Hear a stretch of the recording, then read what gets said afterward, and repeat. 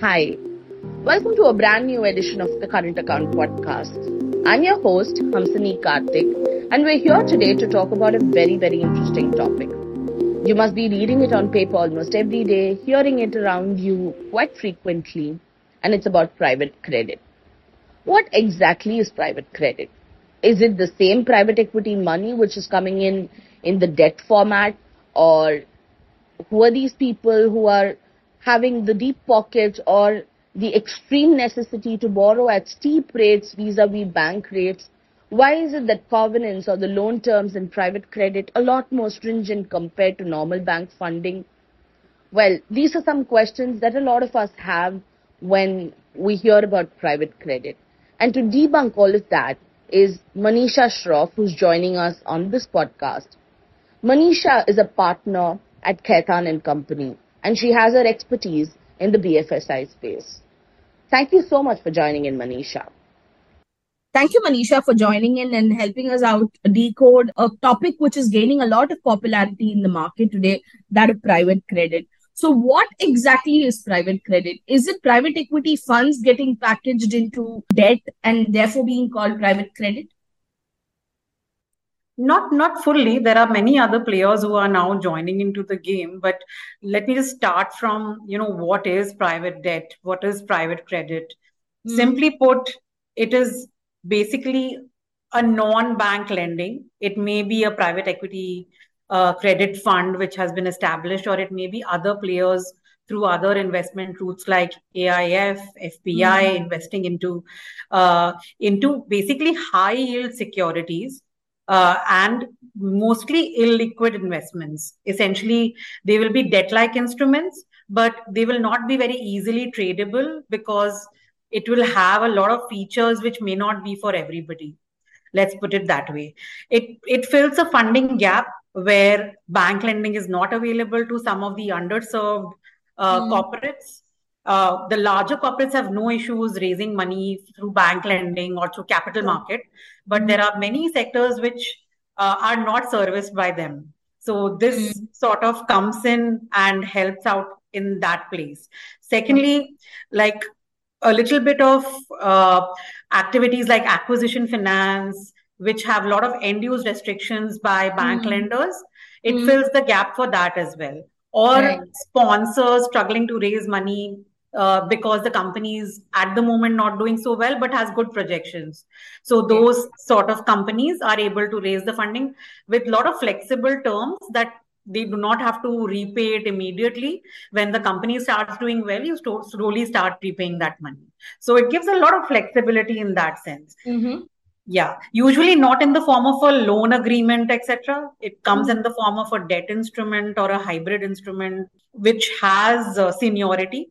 Okay, it is senior to the other debt which is lying in the company, because at the end of the day, it has to be repaid, and it has to have features built in which do not leave these lenders high and dry. So there are strong covenants built in, and there is a lot of collateral given on these loans as well. It is not an unsecured instrument which is usually issued in these circumstances. So somebody who would not in the normal channel very easily get access to bank funds can look at this, provided there is adequate muscle power or adequate asset backing for the particular person or the company to sort of tap this market, because these would also typically come at much steeper interest rates compared to bank loans, which could go up to at best 13% in today's market. Yeah, that's absolutely right. And they do tend to be expensive as compared to bank lending or normal capital markets lending, because they do give that flexibility. You're absolutely right. It has collateral always built in. It is never an unsecured indebtedness which is given. Perfect. One other thing that I'm trying to understand here is that in the nature of being secured, usually these loans carry a slightly smaller coupon compared to unsecured loans. So what is it that these players, the private credit players, are taking as an add-on risk that the coupon is fairly higher for them?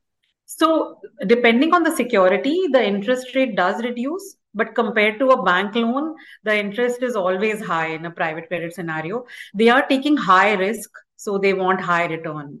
They are taking high risk because By they are high not, risk, yeah. yeah, high risk in the sense that that company may not be performing to the par or at the level which it should be performing, or it may be a new company which has very good prospects, but at the moment cannot attract bank lending because it has not achieved enough growth for it to become attractive for banks.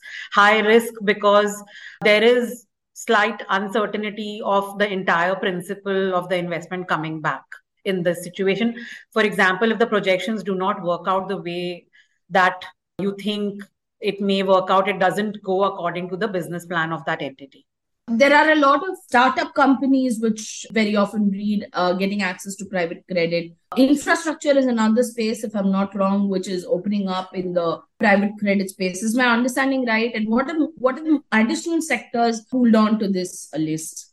Yeah, so this is basically not startup yet. Startups with a little bit of scale who have achieved a bit more scale are, you can say there is interest coming because after their equity funding rounds are done, then they will go for debt funding after they have scaled up a bit. So they are not really as attractive for private credit players. Infrastructure, not all sectors, renewables is attracting a lot of interest from them. Secondly, it is real estate players who are attracting a lot of private credit interest.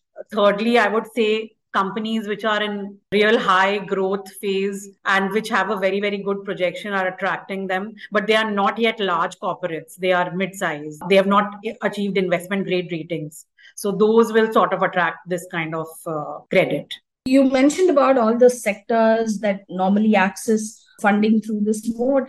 Let's also touch upon the covenants then. You mentioned that the covenants are a lot more stringent. What gets called for as security also tends to be a little more than normal banking channel. So why are the covenants the way they are, and how do they become stringent really? Many of them are protective in nature.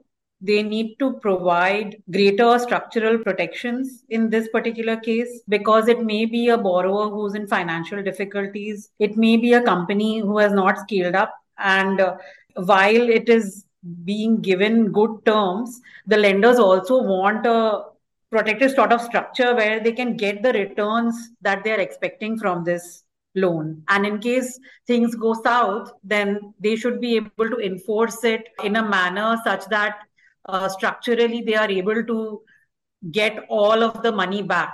Otherwise, Like a they call can. on capital, a call on equity, a stake in the company, including which could go up to a majority stake. How could they be? I mean, if you could give us Yeah, a so they concrete usually are example. structured not as call on the capitals, but it is like the pledge of shares of that entity would have been Okay. taken 100%. Mm. And in a going bad situation, you can do a change of control of that company and take control of that company. And in cases of real estate companies, for example, it is usually a SPV which has a project, Yes. right? Mm. So there are step-in rights which are built in where you can step into the project and get another developer to come and develop the project Right. if they have not been successful. So such level of detail goes into such covenants to think of all the situations where things can go wrong. All the protective rights are built in. Pledges one side, secondly, mortgage of assets, your hypothecation over receivables, which are your bank accounts, essentially. They are not touched in a good scenario. These are all kicking in after there is an event of default, Yes. which happens. Mm. Do they also mention stress very similar to how it is mentioned in banks, 0+ DPD, tolerance up to 30 DPD? How does it all go? Yeah, so they have very stringent financial covenants also built in, and there will be a testing which is done quite regularly. In many cases, it's quarterly. In some cases, it's also monthly. And whenever there is signs of any sort of ratios not being met, debt equity ratio or any sort of financial leverage ratio not being met, then there are consequences which follow in the form of, interest rate hikes in that loan, which is the first thing which happens. And if it goes on for too long, it results in a default in that loan. Yeah, so it's quite stringent in that sense. And the monitoring is done quite strictly in these situations. Right. I'll go back to where we started. You said a lot of private credit channelized through instruments like AIFs, etc. These come under the SEBI purview lately, and SEBI is attempting to make the norms stringent on these aspects. Right now, is SEBI the only quite governing authority as far as private credit is concerned? Does the RBI also have a role to play in the process? And in case of insolvency, do they stand on the same plane as a secured creditor of like a bank would? Yeah, taking the first question first, most of the entities which are allowed to invest in private credit routes are through SEBI regulated vehicles like alternative investment funds and foreign portfolio investors. ECBs are also permitted, for which you don't need any license. That comes under RBI purview. Right. So that can also be used, but the interest rate is capped, so it's not as attractive. Yes. So usually private credit players don't prefer ECB routes at all. They usually come in through the SEBI governed routes. RBI does have oversight on how much money comes and goes out of the country, as you know. So in terms of the limits of money which can come in through these routes, that is governed by RBI, even for the foreign portfolio investor route. AIF is a domestic fund, so not really having any sort of RBI oversight. Okay. Yeah. Okay. And as far as the other question is concerned, with regard to insolvency, they have the same rights because, as I mentioned, they are secured. They are secured creditors. They have the same rights as any other secured creditor, and they fall in the same waterfall as the secured creditor. In fact, a lot of efforts are made in the documentation to make sure that they are in the same plane as all the other bank lenders. And usually they also use listed debt instruments, which have the same IBC and SARFAESI rights which banks have. So people do not prefer unsecured or unlisted papers because they don't have the same SARFAESI benefits. So much of this investment also flows in through bonds, which get ultimately listed? Yes, I would say almost 60 to 70% of this market prefers listing because it gives SARFAESI benefits. There are instances where unlisted is also done but unlisted comes with some end-use restrictions. For example, you can't use it for real estate. You can't use it for capital markets. So, for example, if you want to leverage money and buy a company in India, you can't do that if it's an unlisted instrument. But if it's a listed instrument, that is possible. Right. Just correct me if I'm wrong on this. I presume even banks who've set up AIFs and set up alternatives to the core banking routes are quite active in this market. Is that the case, really? Yes, they are quite active. In the only difference that we see is the ticket size of the investment. Essentially, we have seen private equity credit funds being able to write a big check, whereas bank deals usually they are club deals. They are done with 2 or 3 other banks or with a PE credit fund and a bank in the mix. Plus, there are also sector restrictions where banks are lending. They do not lend to each sector. They pick and choose the deals. Okay, so the restrictions normally which a bank would face, these people do tend to go through that as well, in a sense. Yes. So that's why the restrictions which a bank lender faces also creeps into private credit investments made by them. Yeah, for sure. Okay. How big is the market currently, and how do you envisage the market shaping up possibly 10 years from now? How would you size the market at present? Yeah, so I mean, there are stats available because this market has been quite popular. So last year, private credit transactions were more than USD $5.3 billion. Right. You know, so it was quite huge. The projection is that there is a lot of dry powder lying around, and already funds, both Indian and global funds, have kept aside close to $3 billion or $4 billion at the global funds end, and Indian funds also have kept $3 billion aside for private credit investments in the coming year or years, you could say. So it's There is a lot of funding gap also, which the banks are not funding. So that gap also is huge, which needs to be filled up. The players which will fill it up is the NBFC sector, which does quite a bit of not private credit transactions, but NBFC fundings, and the rest of it will be filled up by private credit players. Private credit players. Yeah. Right. Intermittently, we also saw that, there was a dry patch in terms of private equity money flowing in. And the presumption at that point in time was that maybe equity is going to get masked as debt and come in through a more secure, in a more secure manner. Some sense that was not a wrong inference to make, because we saw that happen. A lot of startups, especially, raise Series D and the next round through debt platforms rather than equity platforms. Do you, in the long run, see this as a standalone vehicle, or the kind of substitution effect that we saw in the last 1.5 years? Do you expect that to somewhere play out? Maybe once equity has better propensity for risk, debt may die down, because at the end of the day, equity gives you a different currency, which debt is very difficult to achieve. Yeah, that's absolutely true. The only one point to note is equity means promoters parting with stake in the company. Yes. Which in a debt transaction is never the case unless the company goes belly up, right? Yeah. Because only through security enforcement you can take over the company. In private equity transactions, there is expectation of equity initially as well as down the line.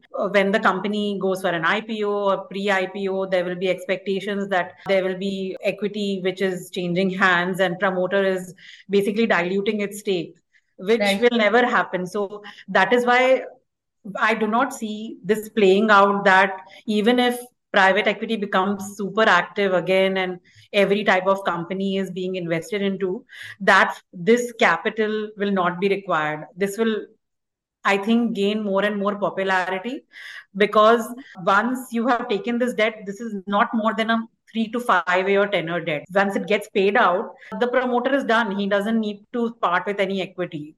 And he has a very clear exit right at the point of entry with assured returns through the tenor. That's right. And it is a win-win for both of them, because they have made their returns, which is all your investors have made their return. The promoter, when it was in need of the money and flexible money, was able to get it. And he has to just pay it in a timely manner, and he doesn't have to part with any equity. So the way I see it, this is going to be it is quite popular today. It is going to stay this way in the coming future also, despite the movement in the equity M&A markets. Right. Perfect. That's really nice. Thank you so much, Manisha, for joining in. Pleasure is all mine. Thank you. With that, it's a wrap on this edition of the Current Account Podcast. We'll come back to you in a fortnight with an equally interesting topic. Till then, do take care and keep listening to more of VL Podcasts.